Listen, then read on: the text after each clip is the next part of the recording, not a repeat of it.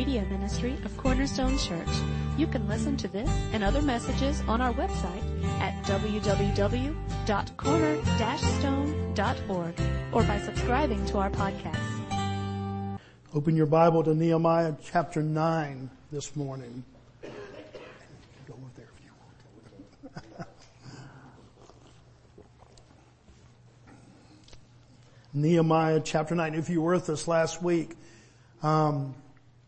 let me start by this. About 6 weeks ago, I said, we came to a passage in Nehemiah, and I said, I almost kind of apologized for the word that morning, and then I repented, and at the end of the service I said, why would we ever say that wasn't exciting or applicable to our lives?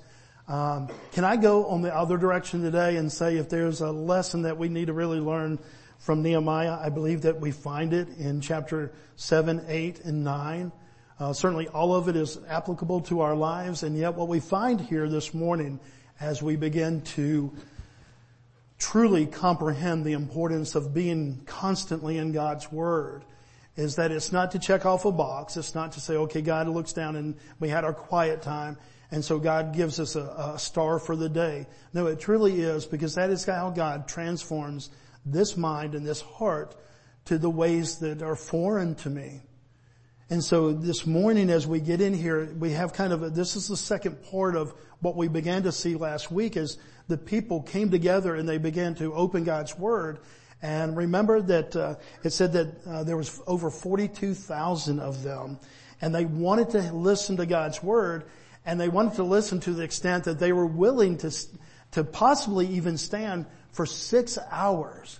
Certainly they were involved with 6 hours of the hearing of God's Word and discussing it and applying it to their lives. And we saw this in the last chapter, Nehemiah chapter 8 verse 6. It said, "And Ezra blessed the Lord, the great God, and all the people answered, Amen, Amen." In other words, amen is our word for saying, yes, this is truth. And so they hear the Word of God, and then they respond to the Word of God saying, this is truth. And folks, this is what God gives us the ability to do. That through His Spirit, through His Word, that we, the people of God, can not only say, that sounds kind of interesting, or that's a peculiar way of looking at it, that we can respond to the truth of God's Word with our very souls, with our mouths, and certainly with our minds, but with our very souls, and say, Amen, Amen. Has God ever hit you with that truth when you've just been reading? Maybe you just open up the Bible in the morning or sometime during the day, and you were just kind of casual about it. You were going through and you were trying to be very much, a person of the Word, and all of a sudden God just struck you with the truthfulness of something. And sometimes it was to encourage you. Other times it was to inform you of something that's wrong in your life. And you just looked and you said, Amen, Amen. This is truth. I acknowledge it as truth. Well, God gives us that ability. And so they heard the Word of God, and then that caused them to bow and worship. That's what we were seeing in chapter 8. And then they began to weep. But if you remember, Ezra and Nehemiah, the two spiritual leaders of the day, said, stop weeping. Okay, if God calls them to weep because of their sin, why would they tell them to stop? He said, it's actually time to celebrate.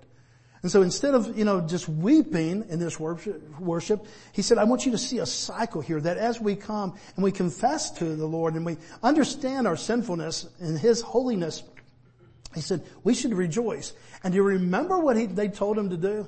They said, go eat fat. In other words, go eat the things you're not supposed to eat. The things that actually taste good.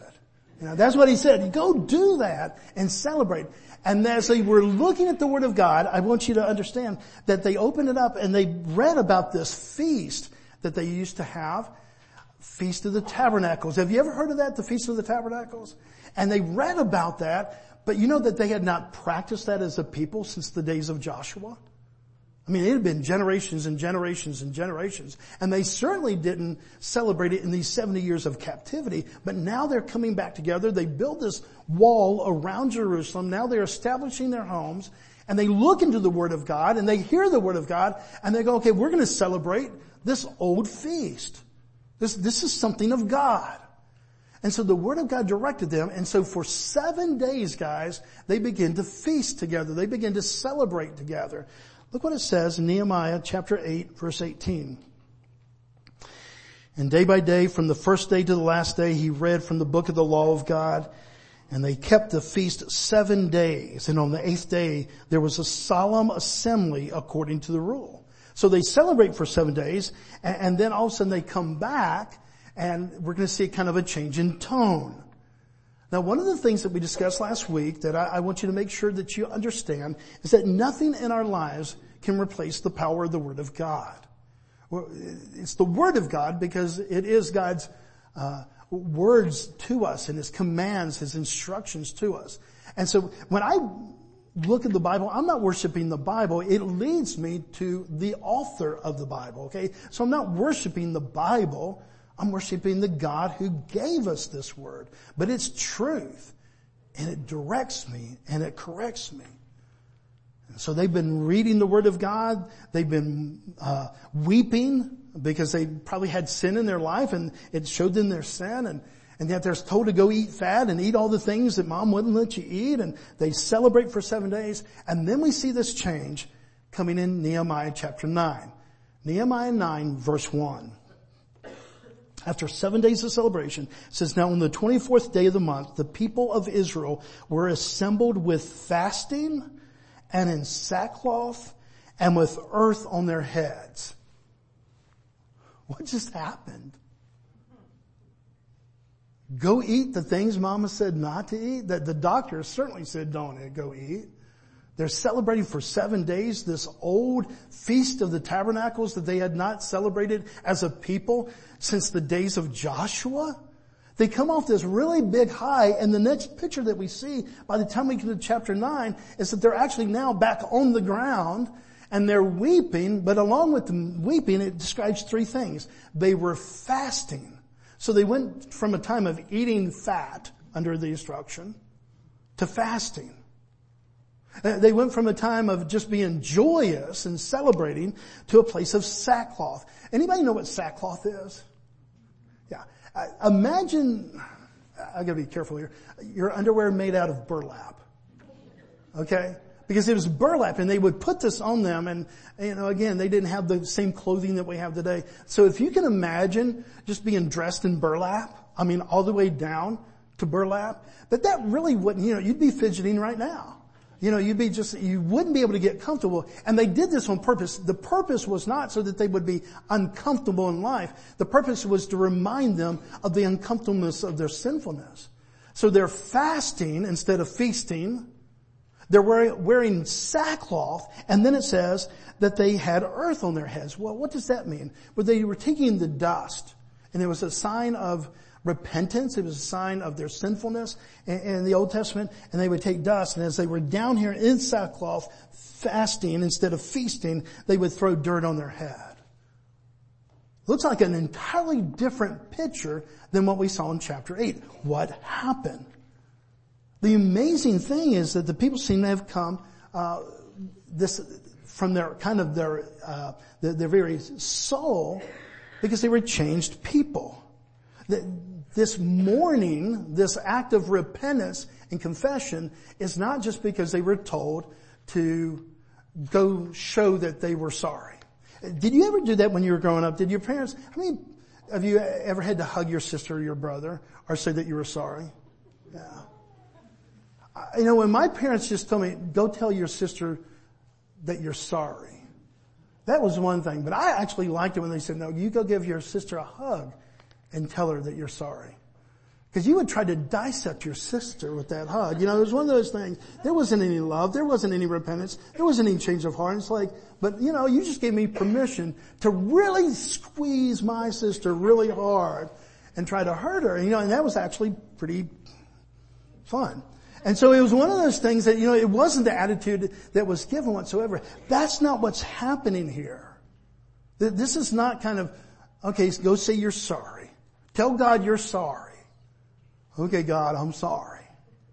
Look at verse 3. And they stood up in their place and read from the book of the law of the Lord, the law of the Lord their God, for a quarter of the day.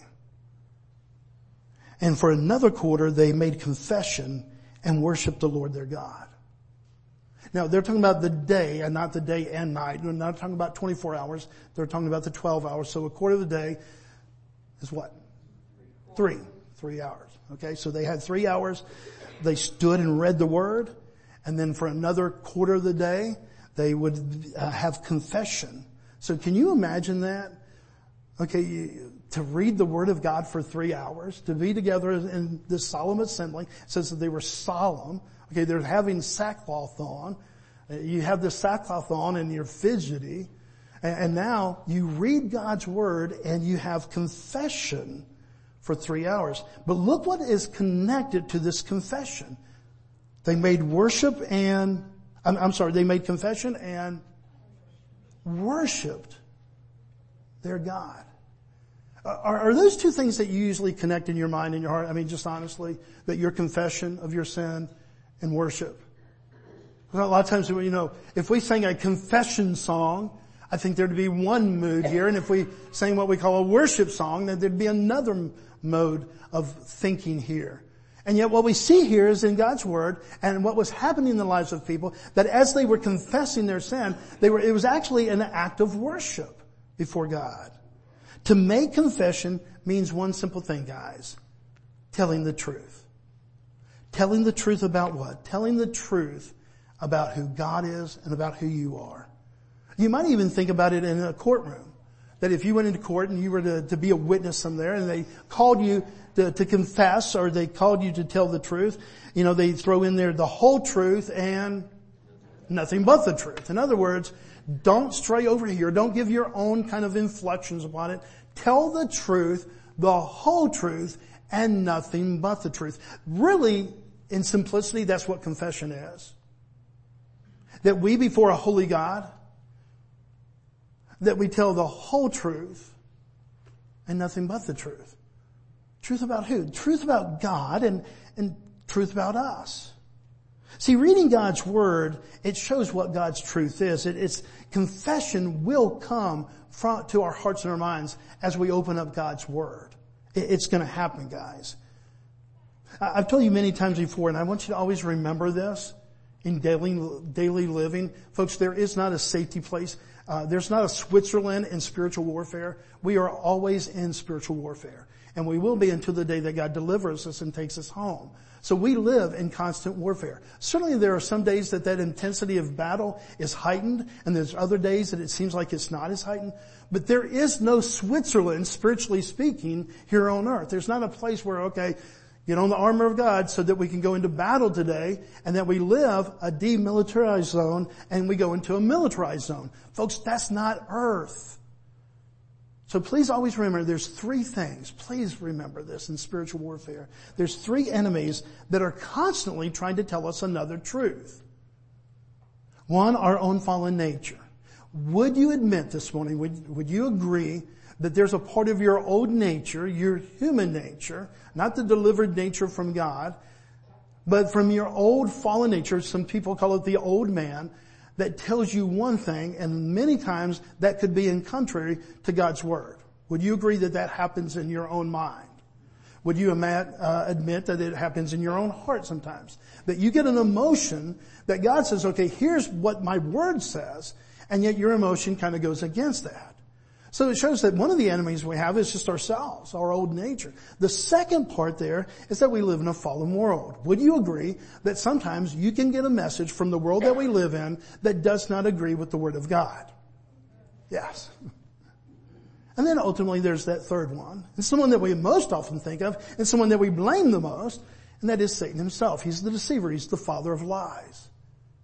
Folks, when we understand, when we wake up in the morning, our default is that we're going to be surrounded with a lot of untruth, and that we need to go into the day with truth.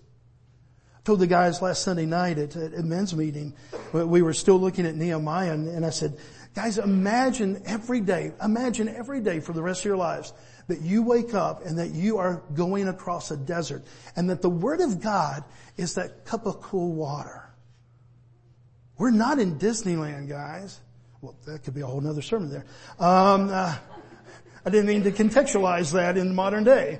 Okay. But we're not at some theme park. Okay. We're We're in a war zone. And part of the battle is right here inside of me. My own fault, my own fallenness. Surrounded in a fallen world with other people that are fallen, in a culture that is fallen. And then I have this deceiver, this one who wants to bring accusation against the brother. It says in the word, one of Satan's title. Well, Bobby, we might as well just give up. No, we have the Word of God and the Spirit of God, and that will give us the power of God. But it will be a battle, guys. Don't fool yourselves that it's not a battle. So the first things that we begin to see here is that they open up the Word of God and begin to see that it brings conviction to their heart. Making confession, telling the truth about ourselves and about the holiness of God keeps us from making excuses. Here's how you and I will approach tomorrow and our sinfulness and the things in our nature, okay? Here's how we will approach. We will do one of two things. And we'll do this back and forth. I'm not saying that the whole day will either be this lane or this lane. But here's the two things that will be going on. We will either be making excuses about our thoughts, behavior, and actions, or we will be making some correction to our thoughts, actions. Does that make sense? And a lot of times my own old self and Satan and the culture says, oh, that's okay. You be you, Bobby. And the Bible says, no, you don't be you. You be Christ. And I will give you the very Spirit of God to enable you to do this. This is the beauty of God's Word. A steady diet of God's Word will expose excuses in our lives. And it will hopefully lead us to telling the truth. It will expose our view and it will reveal God's view. Question this morning. Do you need that in your life? Do you need the exposure of your view? And do you need very much the revealing of God's view? Well, that's what the Word of God does through the Spirit of God. And folks, there's really nothing else that's going to do that. Again, I would say that coming to church and being together with family and discipleship, certainly I'm going to say discipleship is a big part, but nothing does that without this foundation of God's Spirit and His Word. Because that is what revitalizes us. This is what brings transformation to our heart and our minds. Now, quick question to all the parents here. How many of you have the written or the unwritten rule in your house that if your child will just tell the truth, that the end result will be easier for them? Have you ever had that verbiage? Hey, just tell the truth. In the end, you still may have correction and all that, but in the end, just tell the truth. Now, why do you have that rule? It may be as simple as who took the cookie. Who broke the lamp. Just tell the truth. Now, why do we think that just telling the truth about that, the sin's already happened. The cookie's already been eaten. You've already smacked your brother. We're just saying tell the truth. Why do we think that that's an important exercise? Because and somehow if they tell the truth, confess to the truth, confess to what they did, there's probably a better likelihood of them not doing that again as opposed to making excuses. Would you agree that we use that in parenting for some reason? That we see the wisdom of our kids telling the truth about their sin. If we, as an earthly parent, know how to do that, how much more does our Heavenly Father say, just tell me the truth? The other thing is, even when we pretty much know that our child did it, you've all seen the video. Who ate the chocolate chip cookie? Not me, Mom. And chocolate, just all over their face. The evidence is there. It doesn't take Sherlock Holmes to figure it out.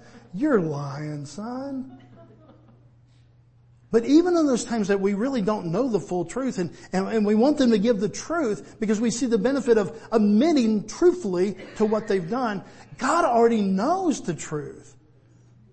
Guys, it's not just that we have cookie on our face and chocolate on our face. He already knows everything about it. And so yet He tells us to tell the truth. Is there a difference between go tell your sister that you're sorry and give her a big hug and truly being sorry and repenting? Isn't it kind of victory day? And we don't get a whole bunch of these as parents.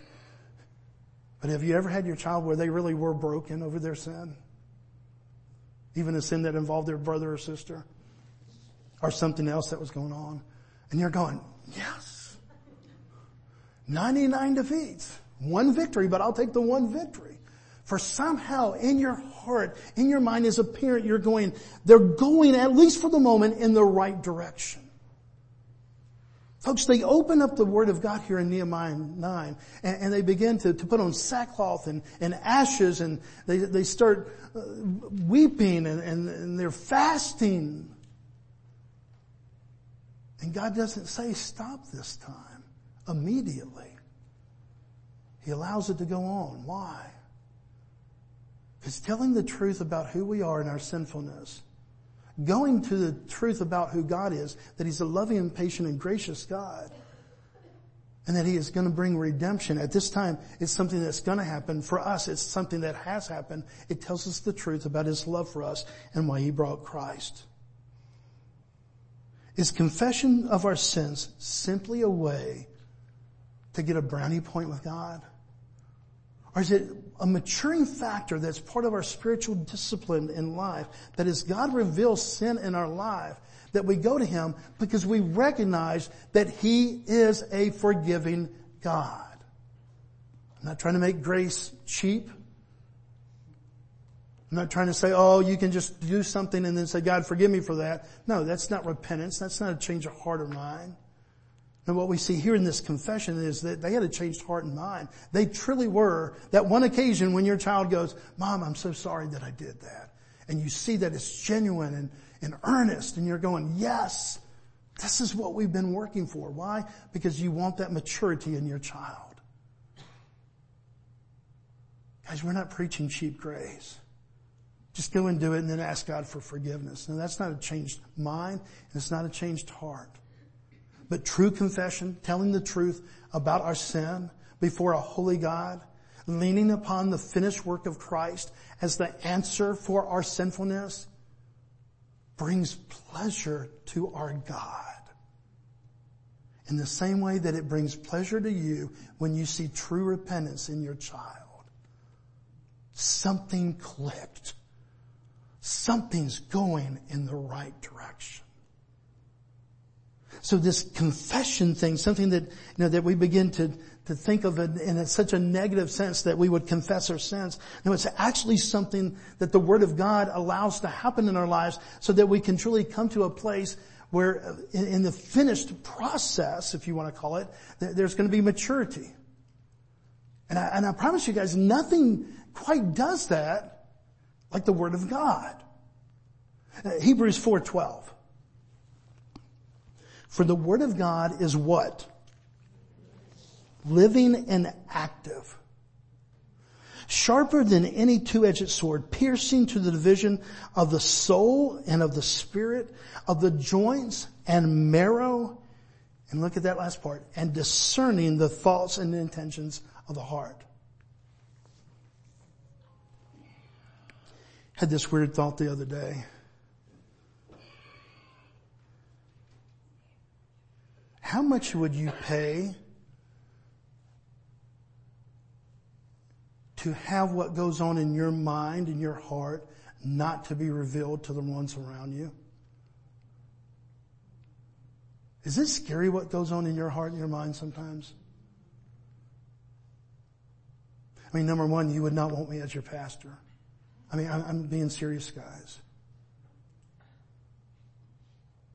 You go, man, can we follow a guy like that? He just thought of that. He just thought of this. Isn't it scary to think that's really what's deep within us? And part of maturity is not always letting out what's in. Does that correct it? No.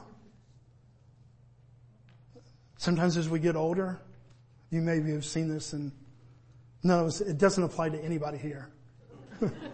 But as we get older, we lose our ability to have filters. Have you ever heard that? Have you ever experienced that?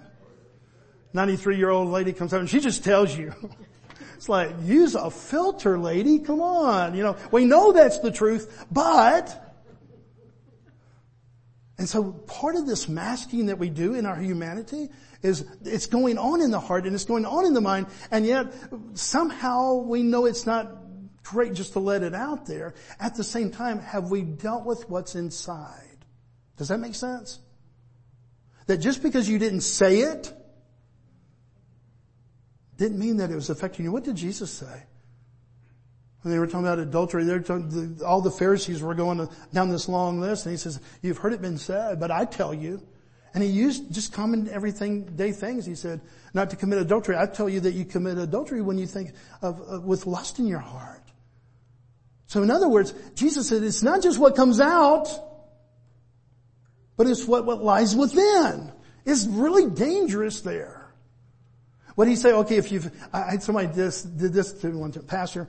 I thought it, so I went ahead and just did it. I'm going, no. That's not what he's saying there.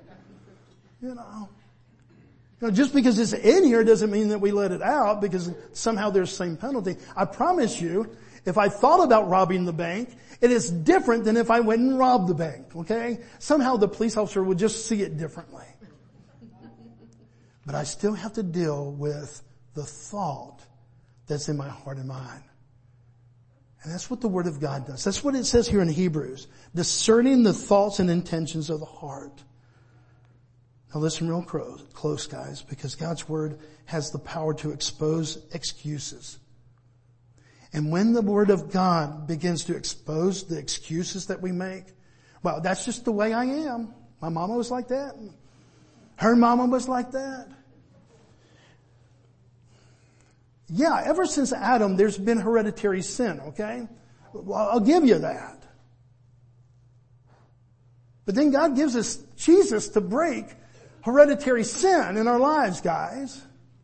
And this is the hope of the gospel. That the man that I was does not have to be the man that I am.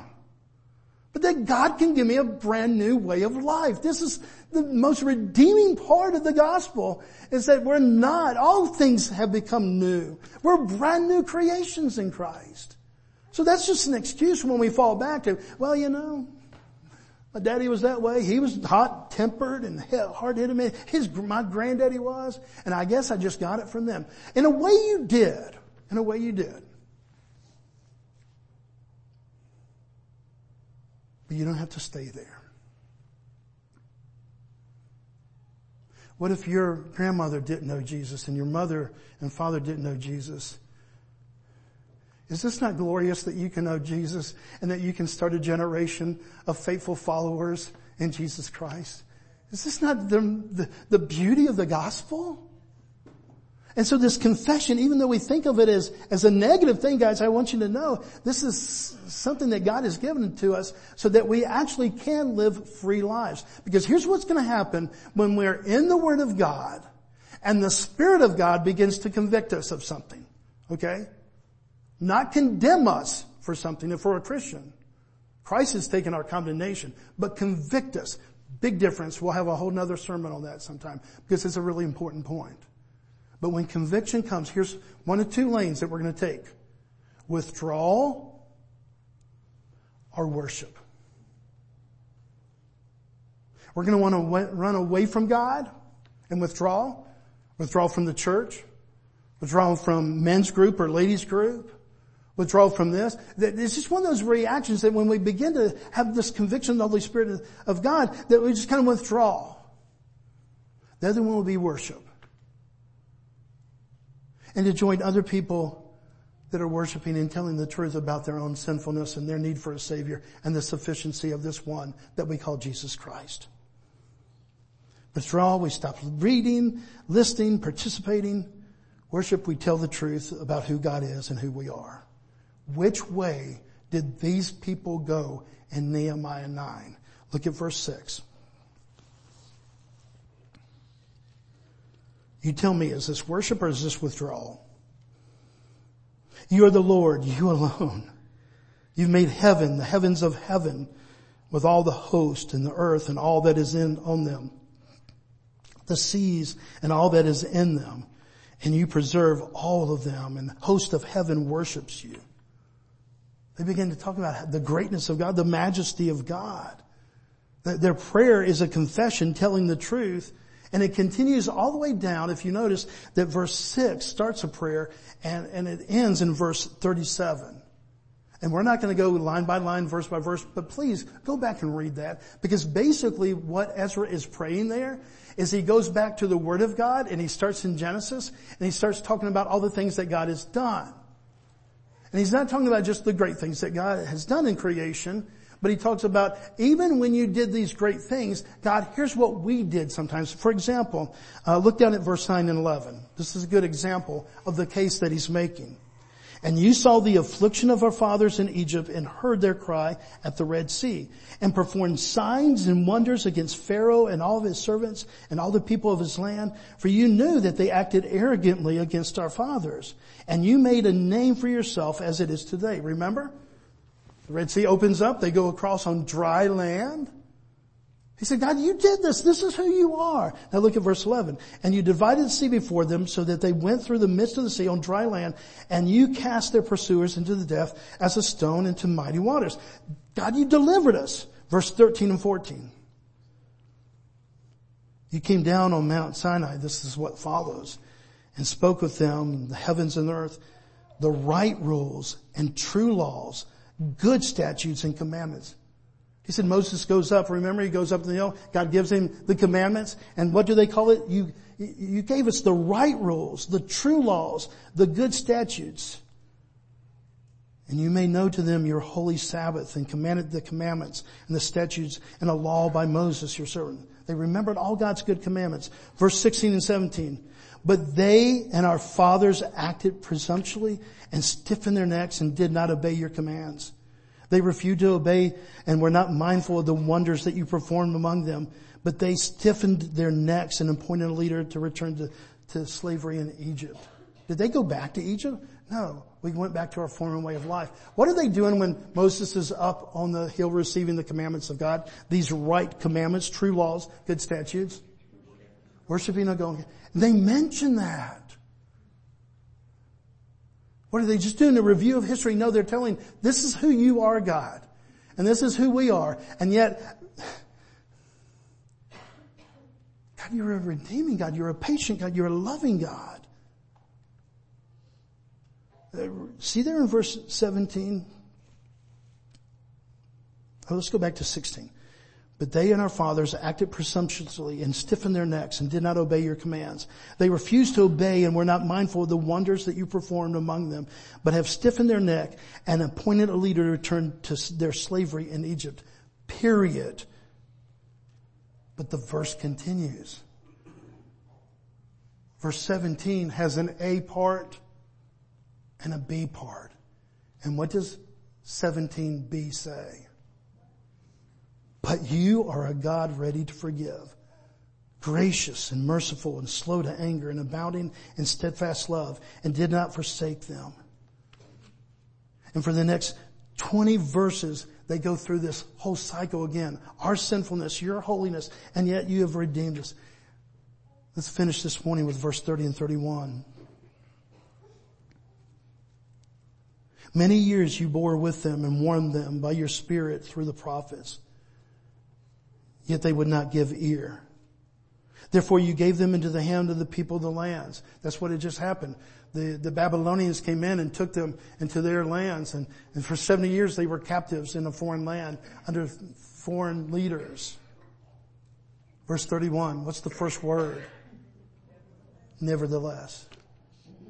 And here's the kind of stiff-necked people we are. Here's the kind of rebellious people we are. Nevertheless, in your great mercies, you did not make an end of them or forsake them, for you are a gracious and merciful God.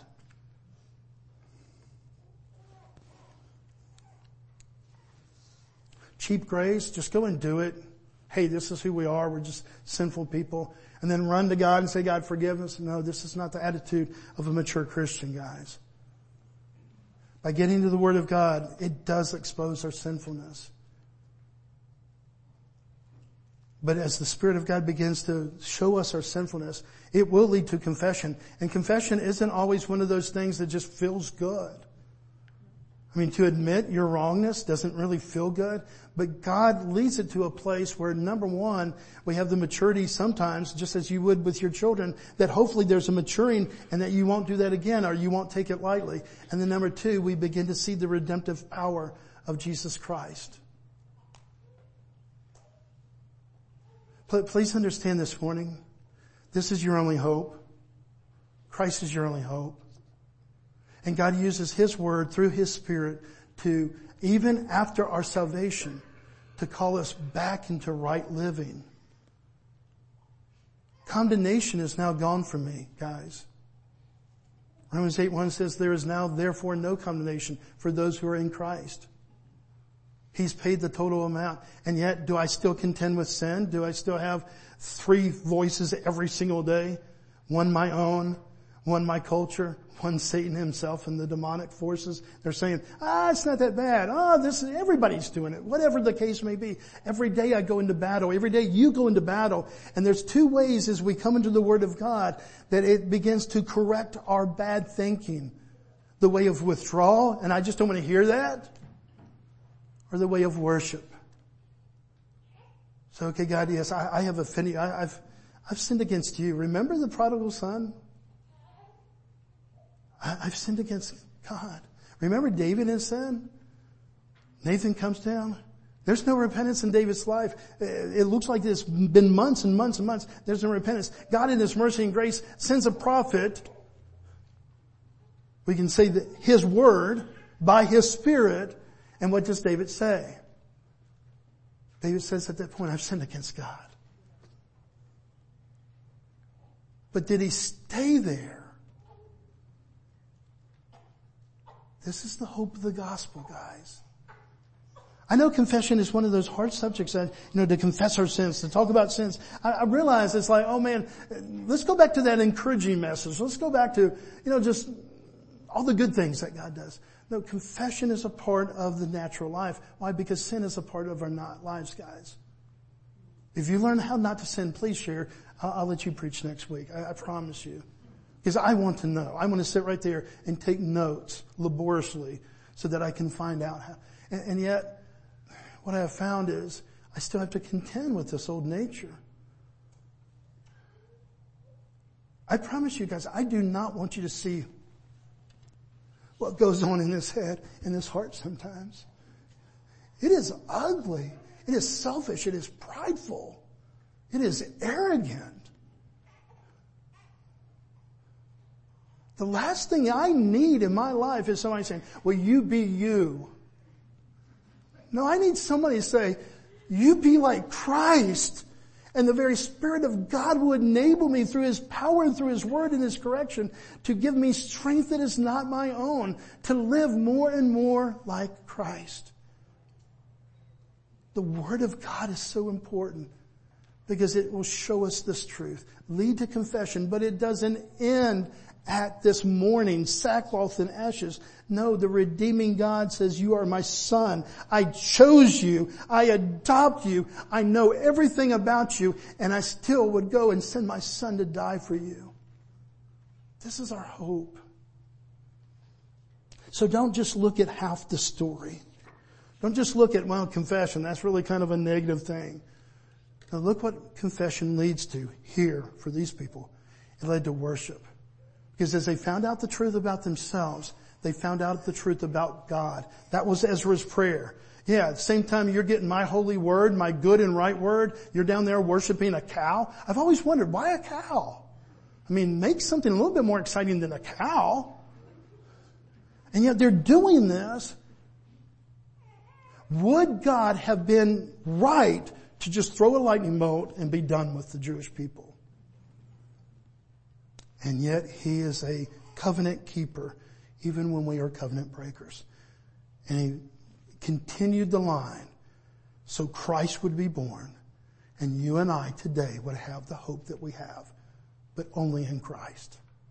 Let's pray. Father, we love you and we thank you.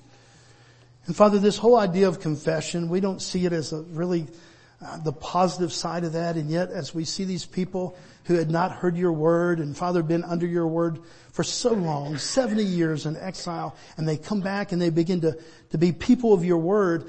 And Father, what we see, it does produce a conviction in their hearts and their lives of the things that they were doing that were unrighteous. And Father, were not for your glory. But instead of just kind of burning them right there and leaving them in their sin, Father, Ezra begins to pray about what a faithful God you are. So Father, help us to have those times on our knees. Thank you that we don't have to wear sackcloth anymore. Father, I so thank you for that. But Father, give me an attitude and a mindset of repentance. Help me tell the truth about my sin and sinfulness so that I come running to you because you are my Redeemer. You are my hope. You are my victory. And without you, Father, I'm left in my sin. So Father, help us to learn the beautiful part of confession so that we can be people that are led to worship. We love you and we thank you as we pray all these things in Christ's name. Amen.